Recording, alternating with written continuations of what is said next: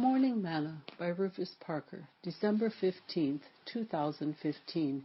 And she brought forth her firstborn son, and wrapped him in swaddling clothes, and laid him in a manger, because there was no room for them in the inn.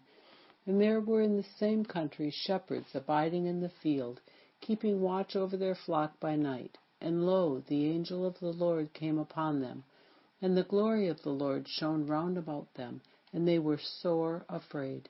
And the angel said unto them, Fear not, for behold, I bring you good tidings of great joy, which shall be to all people. For unto you is born this day in the city of David a Saviour, which is Christ the Lord. And this shall be a sign unto you. Ye shall find the babe wrapped in swaddling clothes, lying in a manger.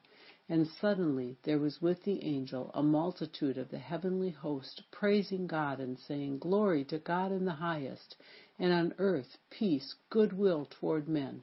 And it came to pass, as the angels were gone away from them into heaven, the shepherds said one to another, Let us now go even unto Bethlehem, and see this thing which is come to pass, which the Lord hath made known unto us. And they came with haste, and found Mary and Joseph and the babe lying in a manger. And when they had seen it, they made known abroad this saying which was told them concerning this child. And all they that heard it wondered at those things which were told them by the shepherds. But Mary kept all these things, and pondered them in her heart. And the shepherds returned, glorifying and praising God for all the things that they had heard and seen, and as it was told unto them.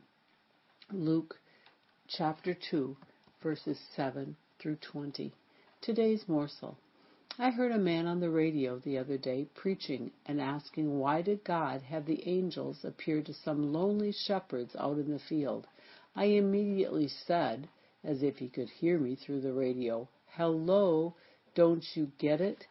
The shepherds are a representation of pastors, and they have to carry the good news. I wanted to say God gives his message to his pastors first, as they are the ones that he has chosen to feed his flock. The Apostle Paul would later chime in with his ministry and tell the church at Rome, For whosoever shall call upon the name of the Lord shall be saved. How then shall they call on him in whom they have not believed? And how shall they believe in him of whom they have not heard? And how shall they hear without a preacher? And how shall they preach except they be sent? As it is written, How beautiful are the feet of them that preach the gospel of peace, and bring glad tidings of good things. See Romans 10, verses 13 through 15. Okay, pastors, it is the time of year for you to do your thing.